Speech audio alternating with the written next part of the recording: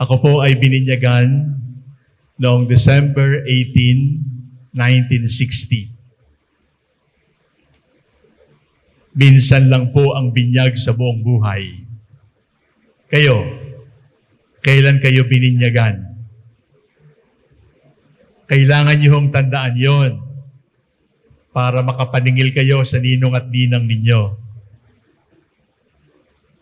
Sinimulan ko yung tanong kung kailan kayo bininyagan at sinimulan ko ang pagninilay sa pamamagitan ng pagsasabi sa inyo kung kailan ako bininyagan.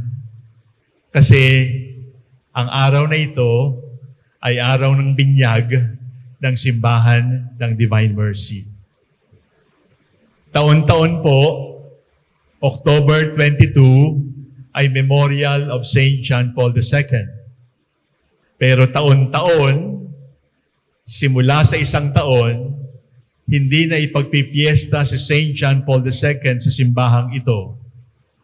Taon-taon, ipagpipiesta natin ang consecration ng ating simbahan sapagkat ang consecration ng simbahan ay kapistahan ni Kristo. Kaya po, ang fiesta ng Mahal na Birhen, ang fiesta ng mga santo, nasa sa isang tabi. Kasi ang fiesta ng consecration ng simbahan ay kapistahang dakila ng ating Panginoong Hesukristo. Ulitin ko po, binyagan ngayon. Binyagan ng ating simbahan. At yung mga tanda ng binyag ay makikita ninyo, gagamitin natin sa pagbibinyag ng gusaling ito. Nagsimula tayo sa pamamagitan ng pagwiwisik ng tubig. Ang totoo, naawa lang ako sa inyo. Kasi dapat buhusan kayo ng tubig. At buhusan ng tubig ang simbahang ito sapagkat yung tubig ay kailangang umagos. Kailangang umagos sa katawang binibinyagan, kailangan ding umagos sa gusaling binibinyagan.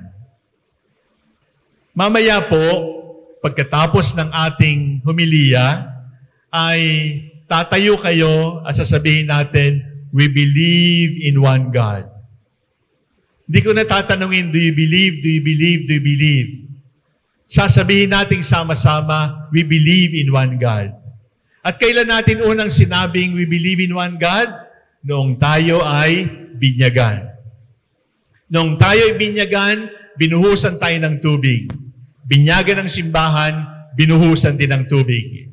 Noong tayo ay binyagan, pinanindigan natin ang ating pananampalataya.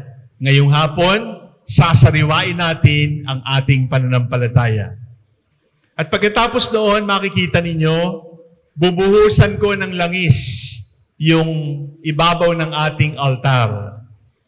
At si Bishop at mga pare ay papahina ng langis yung mga haligi ng ating simbahan. Yung pagpapahid ng langis ay ginagawa rin sa binyag. Pagkatapos buhusan ng tubig, pinapahira ng langis, ibig sabihin, ang bagong Kristiyano ay nakikibahagi sa pagiging pari, sa pagiging propeta, at sa pagiging hari, lingkod ng ating Panginoon. Bubuhusan natin ang langis. Yung langis na ginagamit sa kumpil. Yung langis na ginagamit sa ordinasyon ng pari. Yung langis na yon ibubuhos sa altar. At kung lapitan ninyo, mabango yung langis na yon. Sapagkat ang bango ni Kristo ay dapat na maamoy sa Kristiyano at ang bango ni Kristo ay dapat na maamoy sa simbahang ito. At pagkatapos noon, ano ang gagawin natin? Tatakban natin ng puting tela ang ating altar. Ano ang sinusuot kapag lalaki yung bininyagan? Puti, hindi blue. Kapag babae yung binibinyagan, anong sinusuot? Pink, hindi dilaw. Pink, hindi dilaw, hindi. Puti din. Babae o lalaki, puti. Hindi sa pink, hindi sa blue, hindi sa anong kulay. Sapagkat ang puti ay sumasagisag sa bagong silang, malinis, kaya puti. Kaya ang takip ng altar ay palaging puti. Kahit green ang suot ni Father, kahit purple ang suot ni Father, kahit red ang suot ni Father, palaging puti ang altar. Sapagkat ang puti ng altar ay sumasagisag sa baptismal dress. Ang puti ng altar ay sumasagisag sa damit pambinyag. At ang damit pambinyag, lalaki o babae, ay palaging puti. At pagkatapos doon, lalagay natin ng kandila. At makikita natin, sisindihan ng kandila ng mga krus sa paligid ng simbahan. At bubuksan na rin natin ang mga ilaw, bumbilya ng simbahan. Ang ilaw, binibigay din sa bagong binyag. At ang ilaw, ibibigay din dito sa bagong binyag na gusali ng ating parokya. Sapagkat ang ilaw, ang kandila, ay sumasagisag sa ilaw ni Kristo, sapagkat siya rin ang nagsabi na isinusugo tayo upang maging ilaw at maging asin ng ating pamayanan. At simula sa araw na ito, ay banal ang lugar na ito. Hindi na pwedeng magkainan dito. Hindi na pwedeng magsayawan dito. Hindi na pwedeng magkwentuhan dito. Sapagkat ito ay bahay ng Diyos, kung papaanong tayong lahat ay bahay ng Diyos. May tubig sa binyag, may tubig ang pagbabasbas ng gusali. May langis din. May puting damit, may puting damit din. May kandila din.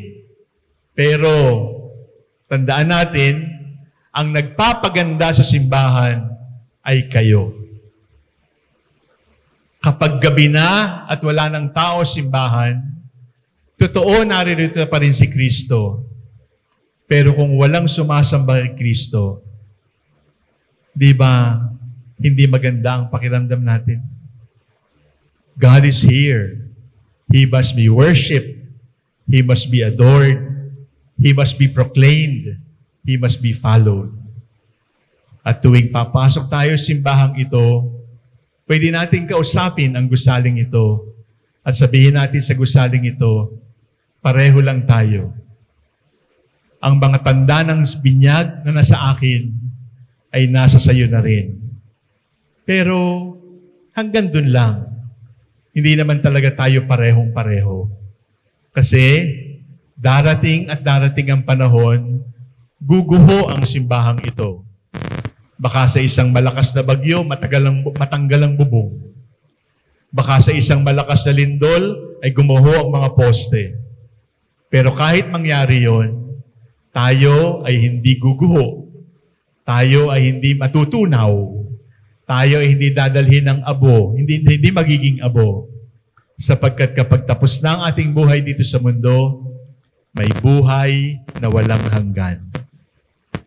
Ang simbahang ito ay alaala ng buhay na walang hanggan.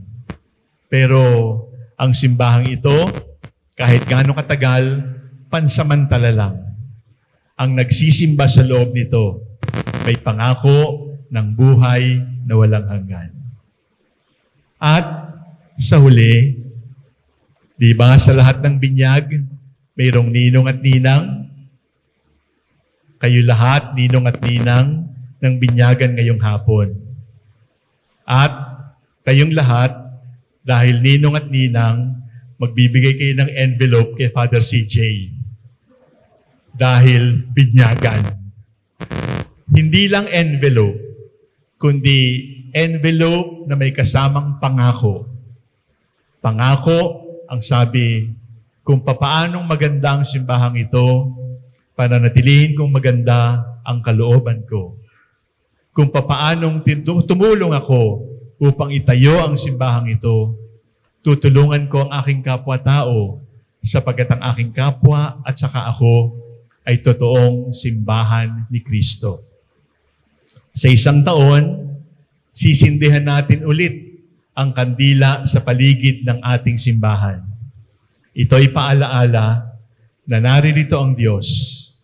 Ito'y paalaala, pwedeng hanapin ng tao ang Diyos sa lugar na ito. Ito'y paalaala na kung tayo ay nalilito, kung tayo ay nalulungkot, kung tayo ay nabibigatan, naririto naghihintay ang Diyos. At kung sakaling makalimutan na ninyo kung nasaan ang simbahang ito, kung sakaling makalimutan ninyo kung kailan talaga binasbasa ng simbahang ito, sana yung alaala lang na may simbahan sa Parayaw. At ang simbahang yon ay alaala na ang Diyos ay kapitbahay ko, hindi malayo ang Diyos. Sana yun lamang alaalang yon ay magbigay sa atin ng lakas ng loob upang alagaan ang simbahan na nasa ating kalooban. Amen.